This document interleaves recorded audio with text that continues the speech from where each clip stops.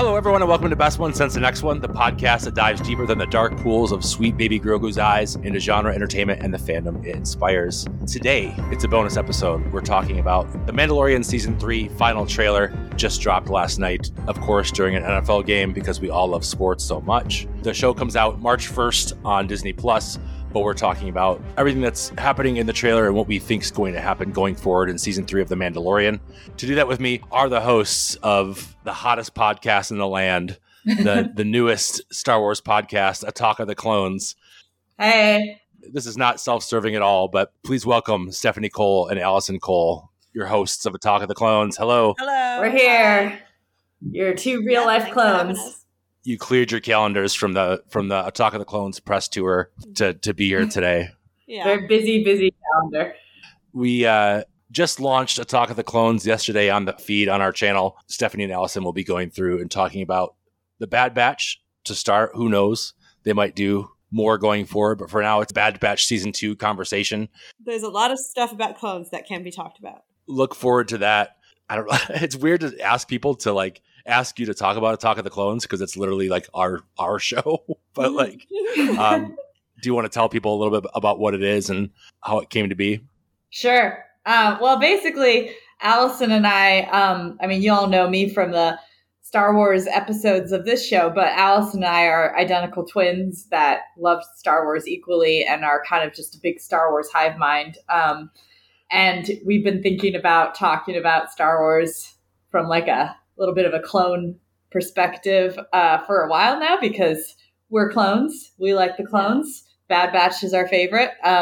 This was after Bad Batch came out last year and it basically took over our entire summer that we kind of had the idea that we needed to focus on this because it felt like the niche for us. Yeah, because we totally love the clones, we love Bad Batch. This is what we do anyway, whether we're recording or not, is just talk about clones and talk about the Bad Batch. And we figured it'd be a great way to incorporate some Bad Batch coverage into Best Ones Since the Next One and just share our love of clones and our Star Wars kind of chaotic vibe and just have some fun talking Star Wars. A little behind the scenes trivia. We weren't even recording for the podcast. I just snuck in with a microphone into their room and that's what came out of it. So it's basically that. That's true. That would be that. Might as well be. It just happened to have an intro and an outro that had to do with the show. It was really weird. So, it's weird. Bad Batch was so yesterday. Today we're talking about the new hot Star Wars thing. We're here to talk about the Mandalorian Season 3 trailer that just came out. I was telling you guys this before we started recording, but I've already broken 2 podcast New Year's resolutions. I don't want to do less Star Wars content. I just want to focus on other things more and move around more. Already broke that. Instantly doing way more Star Wars stuff. And then fewer trailer reactions. Already broke that. But you have to when it's The Mandalorian. Star Wars doesn't let us rest, so blame Star Wars. They're the ones who are like, okay, you thought, John, but we're going to come out with. They're like, we heard John wants to do less Star Wars content. They just turn the dial up. Oh, he thinks he's not doing trailer reactions. Let's see about this. They're like, we lost one. We've gathered here today to talk about Mandalorian Season 3. It is the final trailer to be released, I think, probably before the new season comes out. I'm not sure why I think that's the case, but it feels very final and very much like a thesis statement for the actual season itself. Overall impressions when you first saw it, Allison, we'll start with you. Well, I'm very excited about all of the Mandalorian stuff. That's definitely going to be my area of interest. I think that that's always been the part that I wanted them to explore more. Mm-hmm. And so the fact that we're going to Mandalore is something that's exciting to me. I know it wasn't in this trailer, but we saw in the teaser that came out during Celebration that we're going to get more Bo-Katan and the Death Watch stuff. And Darksaber, I'm sure, is going to be a factor. So that stuff I'm really excited about. A lot of the rest of it, I just couldn't really... I was very excited for the visuals, but I couldn't really get an idea of what was going on. We saw some Jedi stuff, which was really unusual. I was like, is that a flashback? Or how is that going to be incorporated? Because there was stuff that looked like it was going on in the Jedi Temple. So I'm assuming there's going to be flashbacks. I don't know how that's going to connect to things. I got excited seeing Grogu flexing his force powers more confidently. That's going to be really fun to see. Without falling asleep? Yeah. And it felt kind of like the biggest impression I got is that it was really leaning more into sort of the lone wolf and cub kind of format of like the first season, but getting more into the groove of it with the duo of, you know, Din and Grogu kind of being this power duo. Sure. I don't know. That seems like it's going to kind of really be focus of those two characters. And now that we're like less like, oh, what's going to happen? Is he going to give Grogu back? Is he going to keep him? Like we kind of, that's more of a settled done deal. It does seem like a combination of the first and second seasons like mashed together in terms of their bond versus the sweeping storytelling, like the more expansive epic storytelling of it. Because it seems the trailer itself, like you said, not really getting a handle on it. I feel like previous two seasons, well, I guess not season one so much because we had no idea what The Mandalorian was going to be about. But season two, you could kind of piece it together based on what you know from Rebels and what you know about the story thus far in The Mandalorian itself. But you're absolutely right. Like there's only one aspect of it that I could really kind of piece together. And that's like partially what's going on Navarro. That was like the only continuous through line. Everything else is like every shot is on a different planet in a different part of space. It just seemed all over the place in the best way possible. So how about you, Stephanie? What did you think? I mean, yeah, I think my first impression was like the scope looks really big this season. I was absolutely delighted to see Coruscant. Anything Coruscant related is my bag. I'm obsessed. And we've never seen Coruscant in this time period on screen before. And I think that's a really interesting place to explore. Like, what's going on here? Why is Pershing here? Anything Coruscant, I'm all about. And I just think it looks like they're kind of done with the big question of like, is Mando going to commit to being Grogu's dad, or is he going to like pass him off to someone else? And it seems like we're actually like, now we're going to focus on bigger questions like what's the future of Mandalore? What's going on with the Republic? What's happening with the Pershing thing? I think that's, and like that flashback looks like we might be going right into like more of Grogu's backstory and what's his whole deal. So I think that's going to be cool.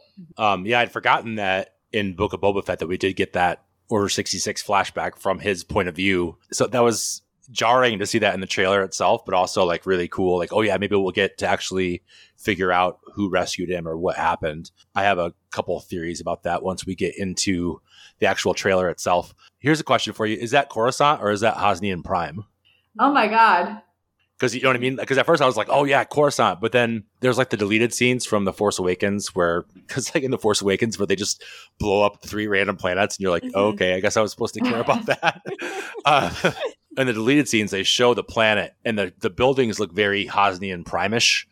And we haven't really, but like, again, still cool because we haven't seen any kind of like centralized city location. It's all been like Outer Rim, Western, like outlaw, Wild West type places. Yeah. But yeah, I mean, it could be either or. If you compare the skyline of that, it's like very Hosnian Prime looking. But Hosnian Prime was at least the center of the Republic at the time of The Force Awakens, but this is a little before that.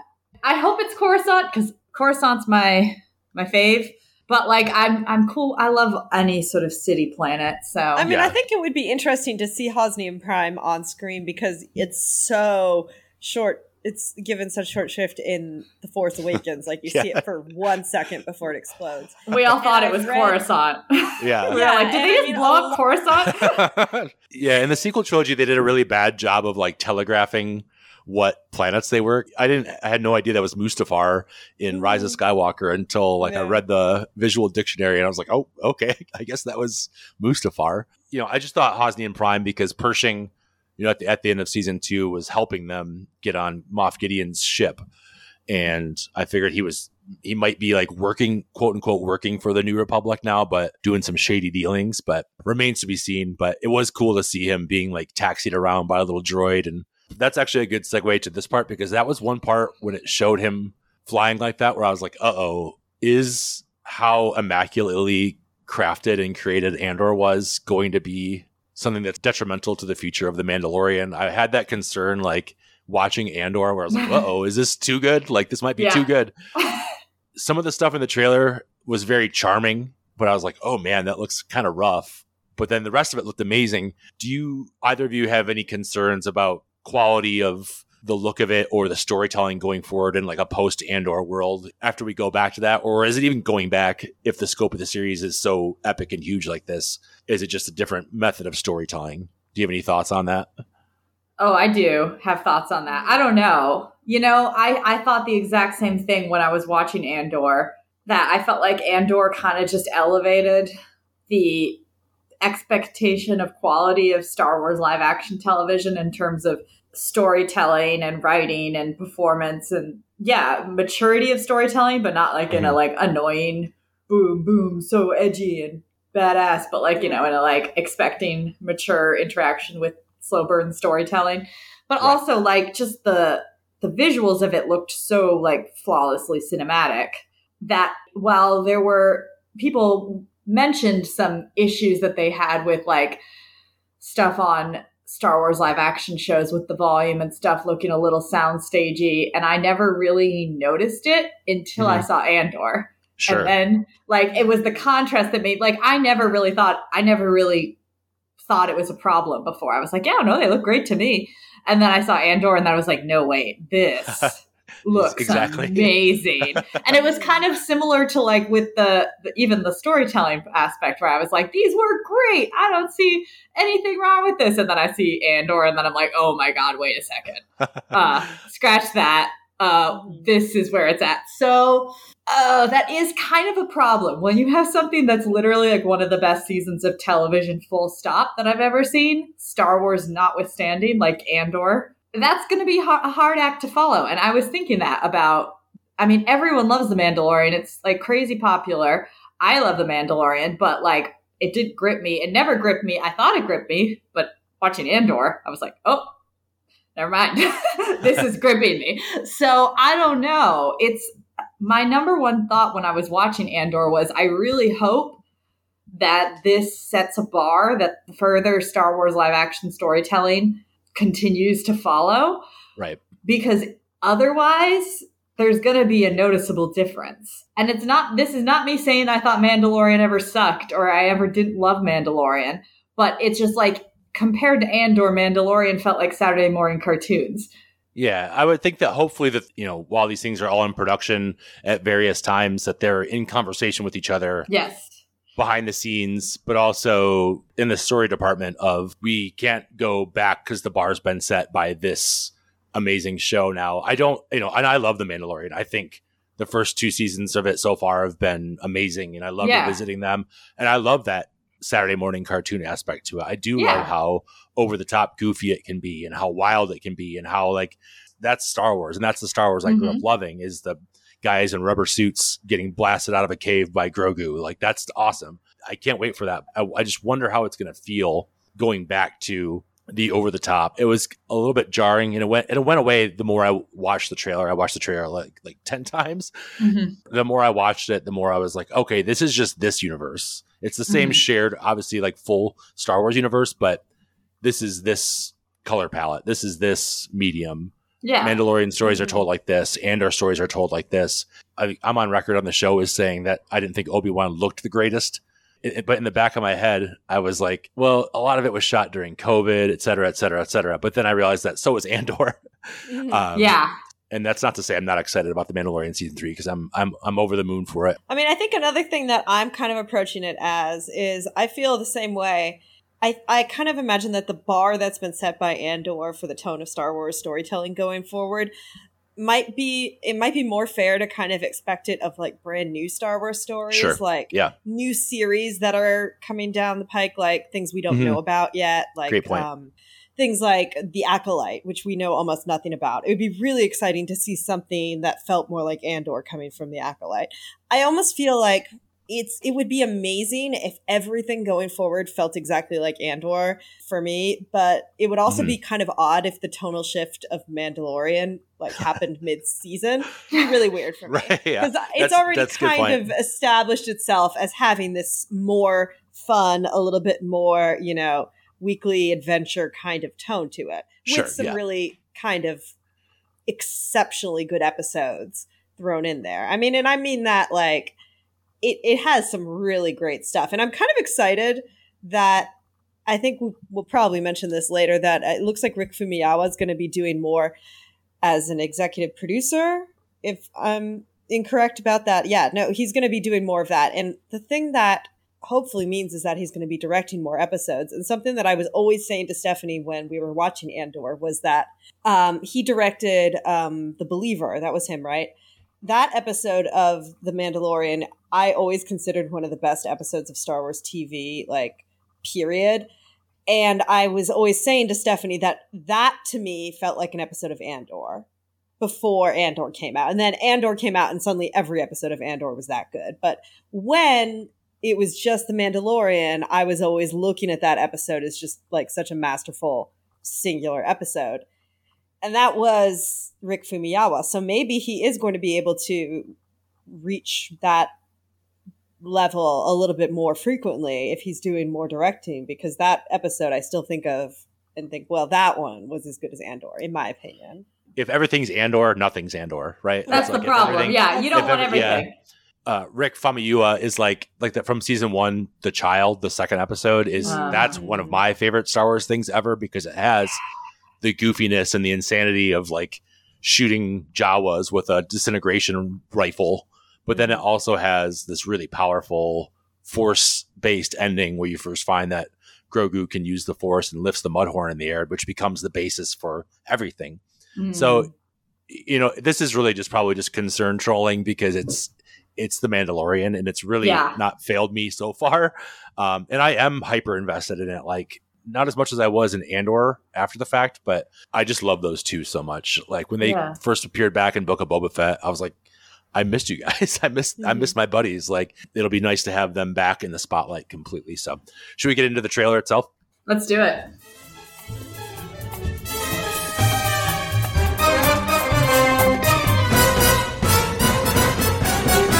Mando!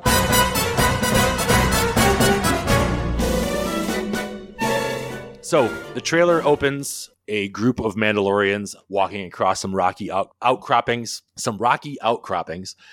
We hear Din say, "Our people are scattered like stars in the galaxy.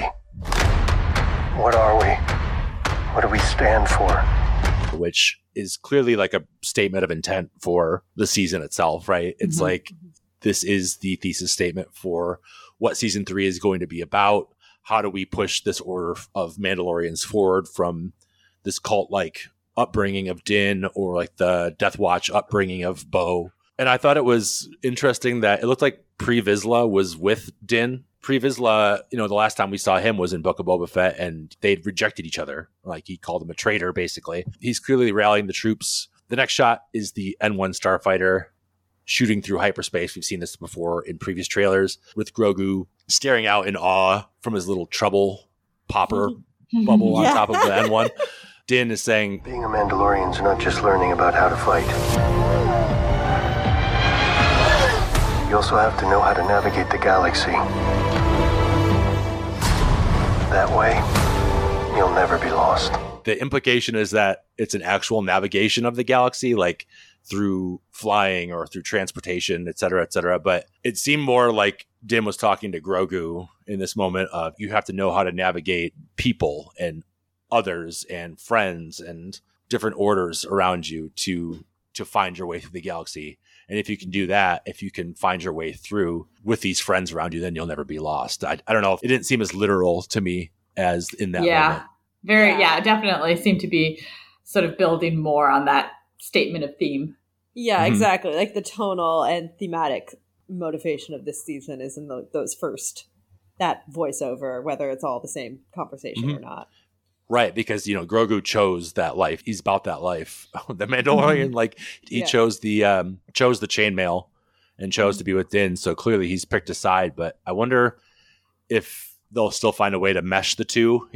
Where he can be both Jedi and Mandalorian under a new creed. The more I talk about it, the more pumped up I'm getting just talking about it even right now. So Din and Grogu return to a thriving Navarro. It was a nice little callback with the Kowakian monkey lizard on the tree. Because remember in season 1, he was on the spit roast at the beginning. So it's he's free. This is progress. We're not going to cook you and eat you in the streets anymore. Yeah. Let's imagine it's the same one. Yeah. Somehow. They brought him back. They put his skin back on and unroasted him.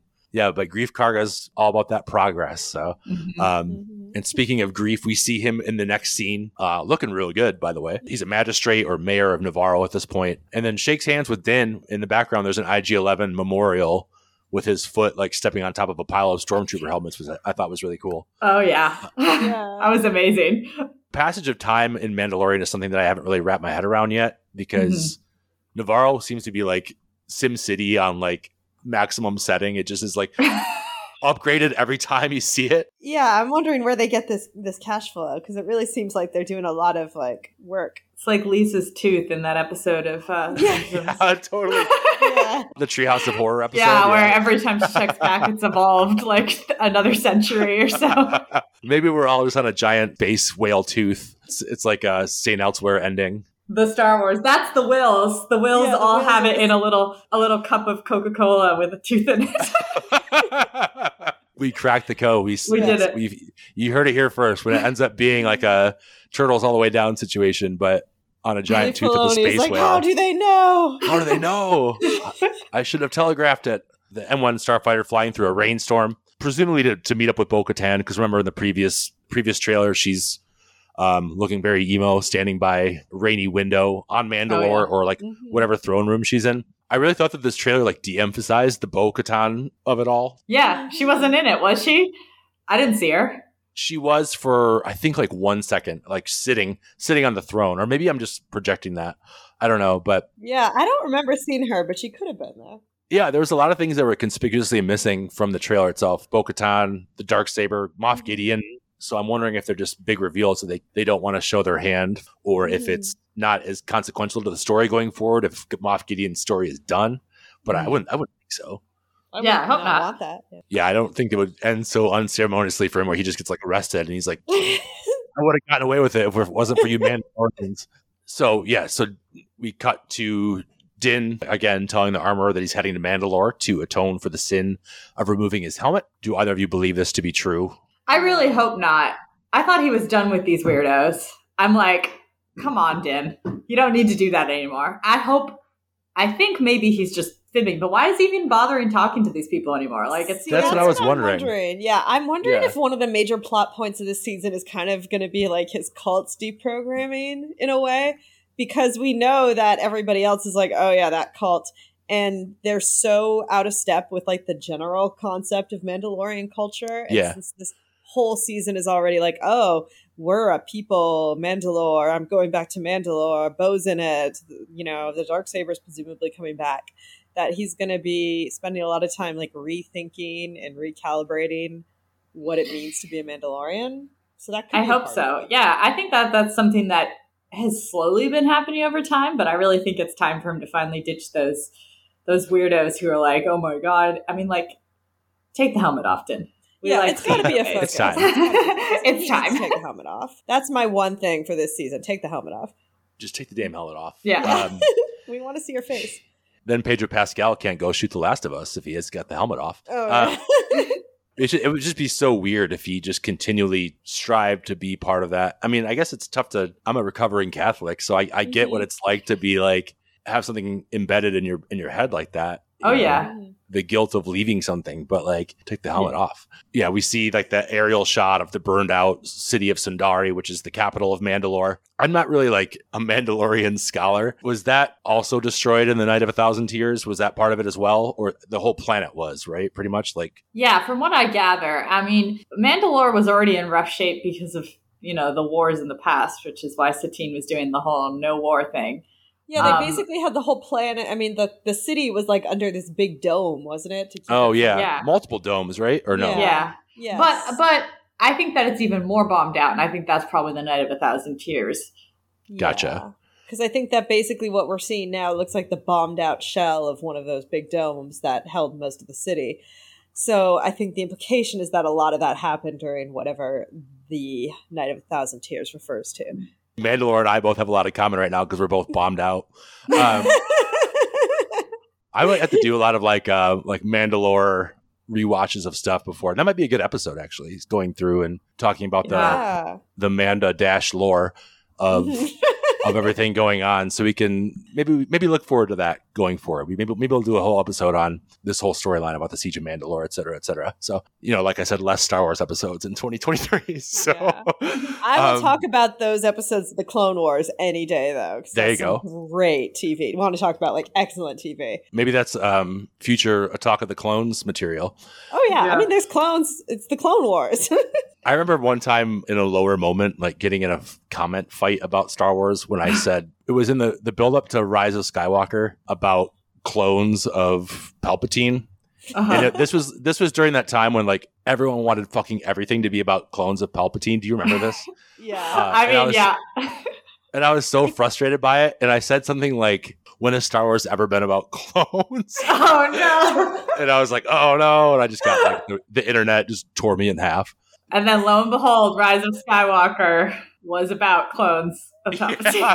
And then it fucking was about clones of Palpatine, and I was like, no. At least we didn't get Luke. Well, I wish we got Luke in that That would case, be but actually really great. I would have loved that.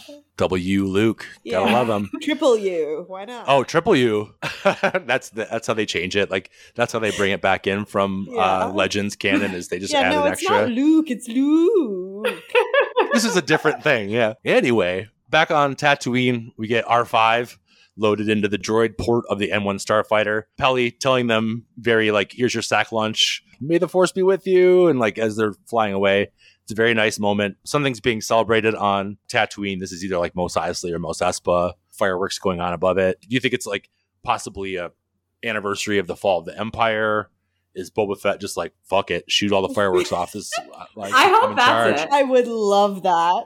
He's like, look at all these fireworks that the Hutt's had stocked up for the latest pod races. Let's just throw them all out and see what happens. I would love if this season just had frequent let's check in with what Boba's doing on Tatooine, and it's just gets more and more wild, and the vibe is Homer in that episode again of Treehouse of Horror where he's Omega Man. Oh yeah. Oh yeah. Only that's how men. That's how he's at the church and the sermon today. Homer is awesome. Boba is awesome. Boba is awesome. He's just dancing. In his little tidy whities from his. Yeah, exactly. Yeah, he's got his robe on still. Just came out of his back to bath. This is the part where we get either Coruscant / Hosnian Prime. It was just more jarring to see a populated urban center in The Mandalorian, but Dr. Pershing being ferried around by a droid. Did you watch the version of this on Disney Plus? No, it's indifferent. I watched it on YouTube. It's got 3 quick little scenes of it of Dr. Pershing at a shipyard where they're stripping apart Star Destroyers. I don't think I saw that on the YouTube version. So what do you think is? Yeah, it wasn't on there. They added it just for Disney Plus, I think. What is Pershing's deal? Any guesses? I don't think he's Team Empire anymore, but is he waffling? I'm not sure. I'm sure that we're going to be learning more about whatever this Imperial cloning situation is through him, but I'm just not sure what side he's on. Yeah. Or what he's doing there. Is it a triple cross? Is it a could be long chess game of him getting close to some sort of genetic material in the capital so he can help with, again, this is where I'm at now in my life, but with helping to clone Palpatine? I mean, unfortunately, for better or for worse, I think that's where all of this is going. And you know what? It's all about how they stick the landing, and they're kind of we just have to live with it. They're doing some things with Bad Batch, from the end of season 1, with that weird cloning place.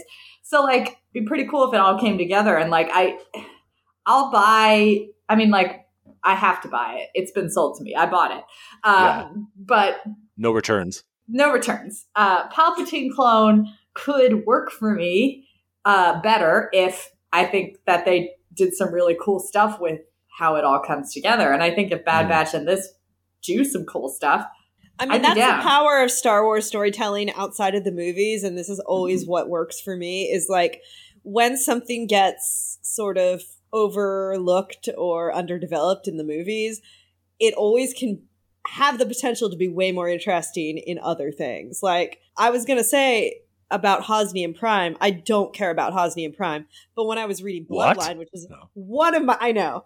I was reading Bloodline, though, one of my absolute favorite Star Wars novels. And then I was like, oh, I really care about what's going on Hosnian Prime. Like, this actually matters to me.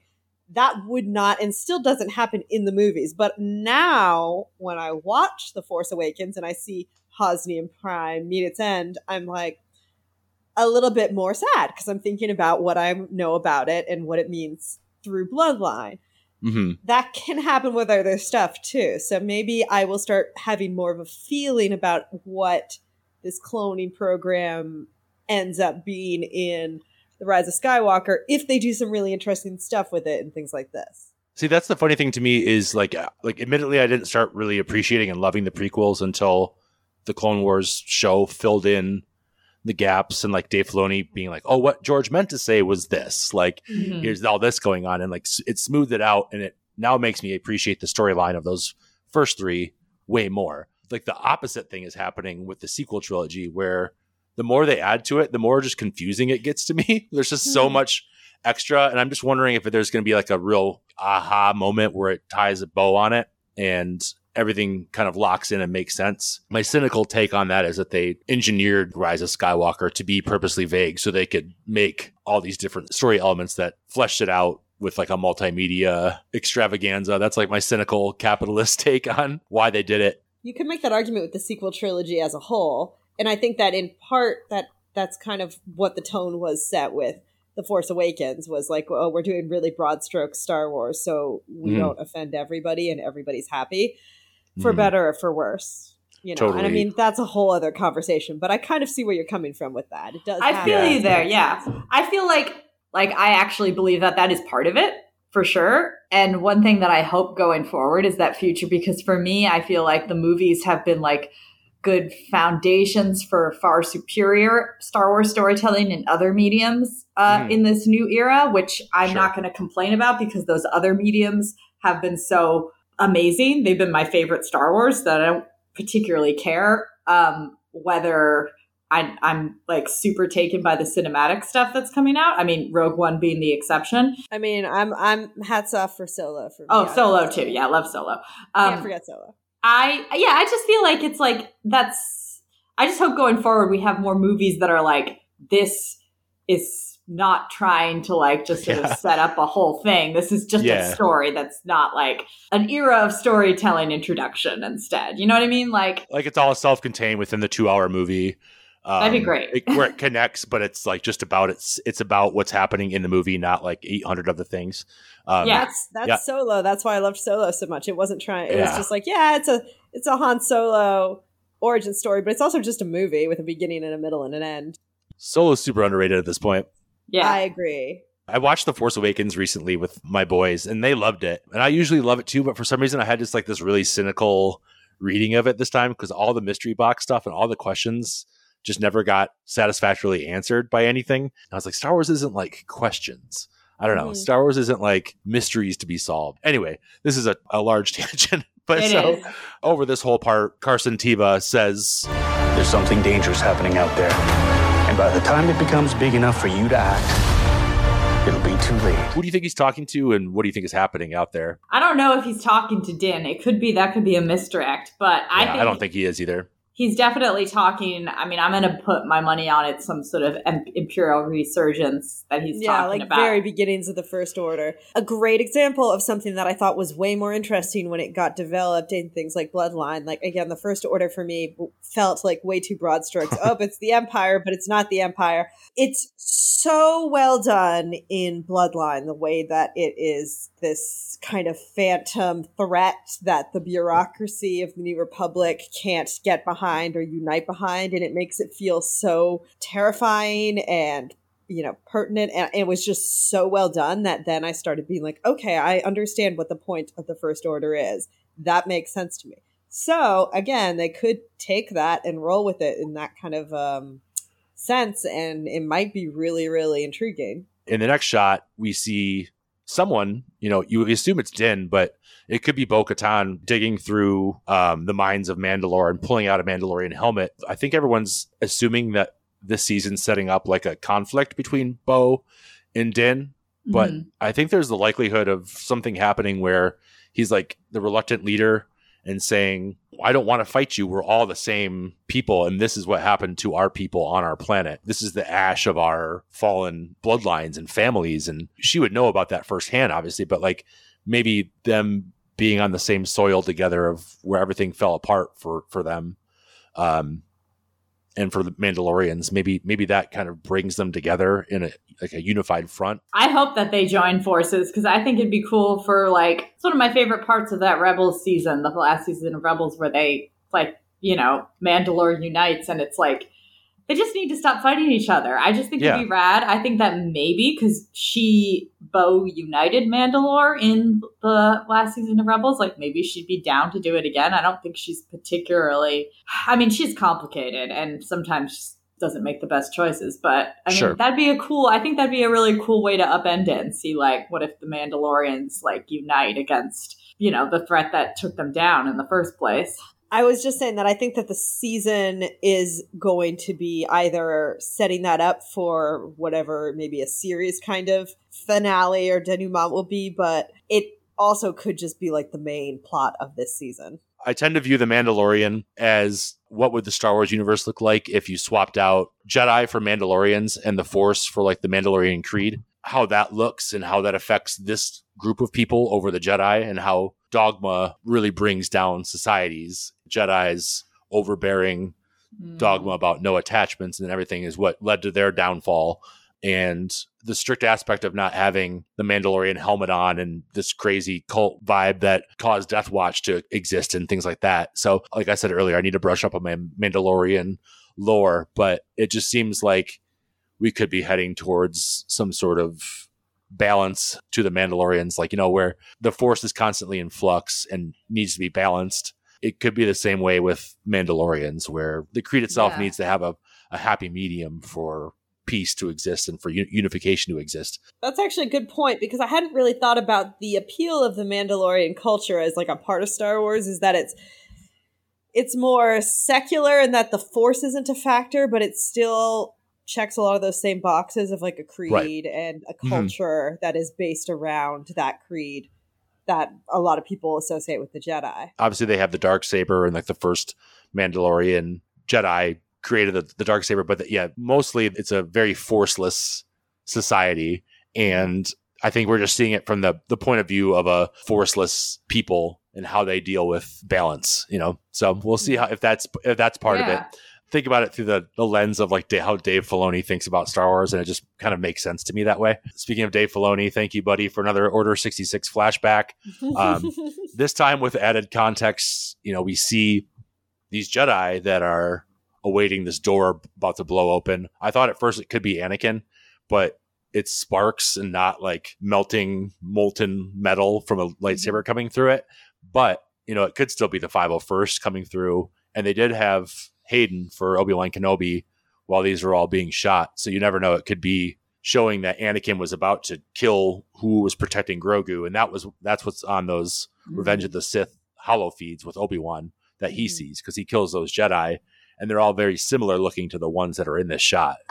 The other thing is that if there's live action clones, that would make my heart happy.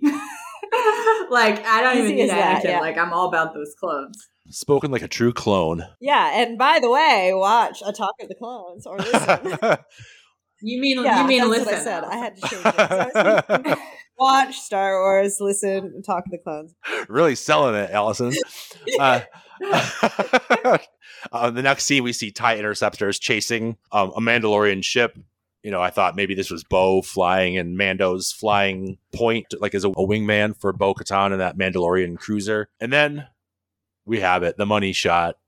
It's Din in the droid cantina, chock full of droids, all drinking from like French press looking oil cans attached to their chests. There's 3 battle droids hanging out. Din's either fixing or threatening one of them with like a taser. This was something I rewound about 20 times because I was like, did I just see that? Something I never thought we were capable of in Star Wars is a cantina just for droids. But here we are. But it also kind of shows some cool progress for Din if he's interrogating these droids, that's one thing. But, he couldn't even be around droids before. So the other thing it reminded me of was, isn't there a plot line in Clone Wars with the droid spa? Oh, yeah. Am I imagining that? That's a thing. So I was like, the droid's got a spa. It's like a repair place, but like it's a droid spa. And now I'm like, droid bar. Like, I can't wait to see all of the droid, like, leisure activity. Well, I love that droid. It reminded me of that droid in the Star Wars Visions in the episode The Ninth Jedi that's like drinking the oil out of the teacup. That was like my favorite bit from just one of my favorite little bits from that amazing series. And that's what that reminded me of. I'm like, oh yeah, I want more like droids on their break, What do they do in their free time? And we just need more Star Wars recreation in general. I think about Grief talking about the Twi'lek healing baths. There was that spa sauna in the deleted scenes of The Last Jedi that's like insane, and I really wish they kept it in the movie. It's just always good to see some leisurely activities in Star Wars. So, but yeah, a droid. Remember when everyone was getting their helmets cleaned in Boba Fett? Yep. Like, is that a thing? It's like going to get your nails done, going to get your helmet cleaned. These droids are getting their servos cleaned in like a back room. Only in Star Wars. In the next scene, we see that same shot that's been in all the trailers so far, but I never get sick of it. It's all the Mandalorians dropping out of the dropship onto what's pretty clearly Navarro at this point. Clearly them like dropping in to fight those like Nikto Raiders that we saw in the previous trailer. Notably too, like that IG-11 statue that was there before is now destroyed or missing from that spot. Did I didn't notice that. First thought I had was like, oh man, is IG-11 coming back? But then I was like, he blew up first of all. What if oh my god, the statue reanimates? They've saved his programming and they put it in the statue. Oh man, you've heard it. You've also heard that here first. He steps off the thing. The whole series takes place in the tooth of a space whale, and IG-11's coming back as a statue. That's the season finale right there. Yeah. The statue comes to life. He unexplodes. Like it's a reverse explosion, and he comes back together. Otherwise, it's just like rude that they destroyed that statue. So, and then my favorite part of the trailer, personally, we cut back to little baby Grogu in the caves of the Mandalorian mines, and this really awesome four-eyed alien dude in a rubber suit blocks the cave entrance, but Grogu is not messing around and uses the Force to push him back. And like we said earlier, no naps required for Grogu anymore. Yeah, he's outgrown naps. Let me tell you, when your kids give up naps, it is like one of the most terrifying moments of your life. So Grogu giving up nap is a force to be reckoned with. So no pun, but also some pun intended. Cuts to black. We get the requisite, "This is the way." Everyone that constantly comments that in the Instagram comment sections goes wild. The logo comes up. What I thought was interesting about the logo, season 1 is like the desert sun high in the sky. Season 2 is dusk, twilight, like nighttime, like the sun setting. Things are darker, a little more dire. Season 3 is sunrise. Like the actual logo itself is the sun rising. So, a new dawn, a new era of something. And it also feels very like original trilogy to me, where like the first logo is kind of the yellowish Tatooine desert-y looking. Empire Strikes Back is obviously very like such a blue and purple and red and orange type movie, very dusky colors, very nighttime colors, sunset. And then obviously Return of the Jedi is a very lush green, like Luke's lightsaber is green. The forests of Endor are green. It's a dawning of a new era post Empire. So it seems like a hopeful message for season 3, not as bleak and dire for Din and Grogu, but maybe working towards something, even though, things obviously go to shit eventually with the First Order rising, but maybe a new era for Mandalore going forward. So yeah, and I like that concept. I mean, and this is something I have thought about with the other movies, but I haven't really thought about it with like seasons of TV, about like the color palette kind of setting the tone. So I like that reading. I wonder, do we think this is going to be the last season? Is it going to pivot into something else? Because that would be... I had a thought, because remember they were trying to like build it towards that like crossover event before what's her name was like the worst person in the world and they fired her. So I wonder if they scrapped that, or if this is like the trilogy, this is like their new way of doing trilogies. It's just like 3 seasons and then it's something else, and we still have these characters around to be in something else. Yeah. But I could see that. I could see that for sure. I would be sad if it was the case, but I mean, again, famous last words, but it's not like these characters are going to die at the end of the season, but maybe they do. I don't know. I would would be surprised. I feel like what I would see is like this maybe is the conclusion of The Mandalorian as a story, but maybe we get something new that continues them. Yeah, I mean, we saw in Book of Boba Fett that they can just bring Mando in anytime they want, and it works. I think that, for me, the tone, if I had to just guess and put money on it, I would say this is the second to last season. Personally, I feel like what they're setting up would take more than a single season to wrap up, but that doesn't mean that they're not going to wrap it up in a different way. It might be through a different series, like maybe what happens in the Ahsoka show will wrap it up or something like that, since we've already seen that crossover happen. You could do a lot in 8 episodes, but what they're pitching here seems to be pretty big. So that's it for the trailer. But what do you want to see this season? What do you think? What would you most like to see going forward in Mandalorian season 3? Lots of Mandalorian politics stuff. I'd like to see Bo talking more about her sister and more about like some Mandalorian culture stuff. And in general, I would like to see Din take his freaking helmet off and be done with those freaks who are trying to keep him down. Take the helmet off, man. Just take it off. Pedro.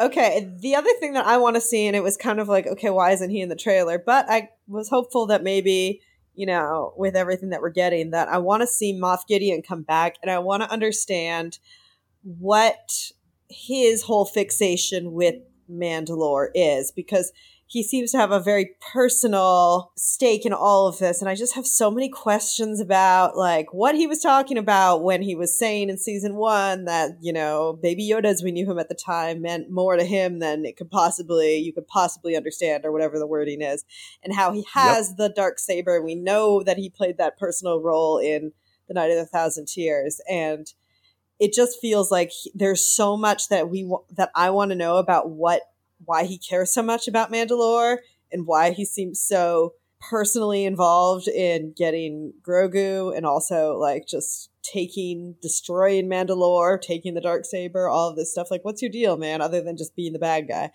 I would love to see that. I'm in the same boat. I want to see more with the Darksaber. I want to see what happens between Din and Bo-Katan big time. I also want to see the progression of Grogu and what that means, like the choice that he made in Book of Boba Fett. I don't want that just to be like a one and done, like I made my choice and it's over. I really want to see like the repercussions of choosing to be with Din over the Jedi Order, and like what that means for him with the Force going forward, and how that translates into the future of Mandalore. Clones are to both of you as Grogu is to me. I love him. Hot take, Grogu is cute. I mean, we'll see on March 1st on Disney Plus. Disney's just got all of us out here doing their promotion for them.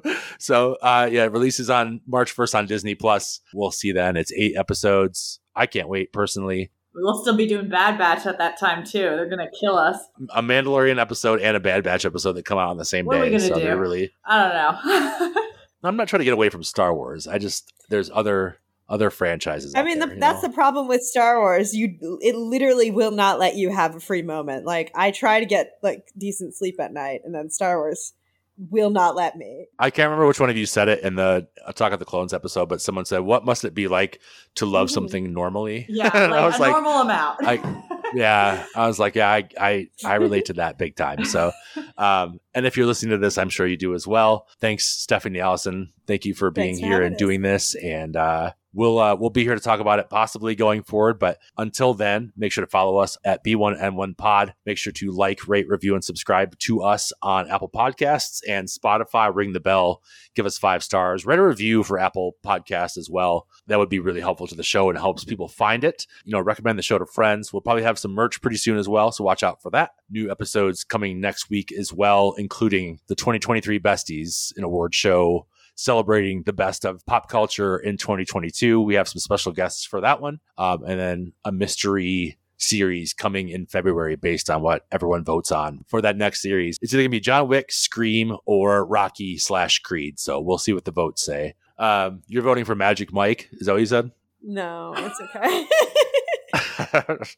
Anyways. No shade to Magic Mike. It's great. What if I just devoted the rest of the year to Magic Mike?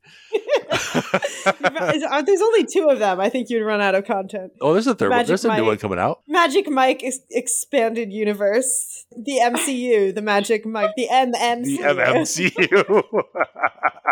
Cinematic Universe. Magic Mike's Last Dance is coming out this year, so you never know. But okay, there you go. You know what? Looking forward to that. Stay tuned for extensive coverage of the MMCU. This has been Best One Since the Next One. Thanks for listening. We'll see you next time. Bye. Bye. Bye.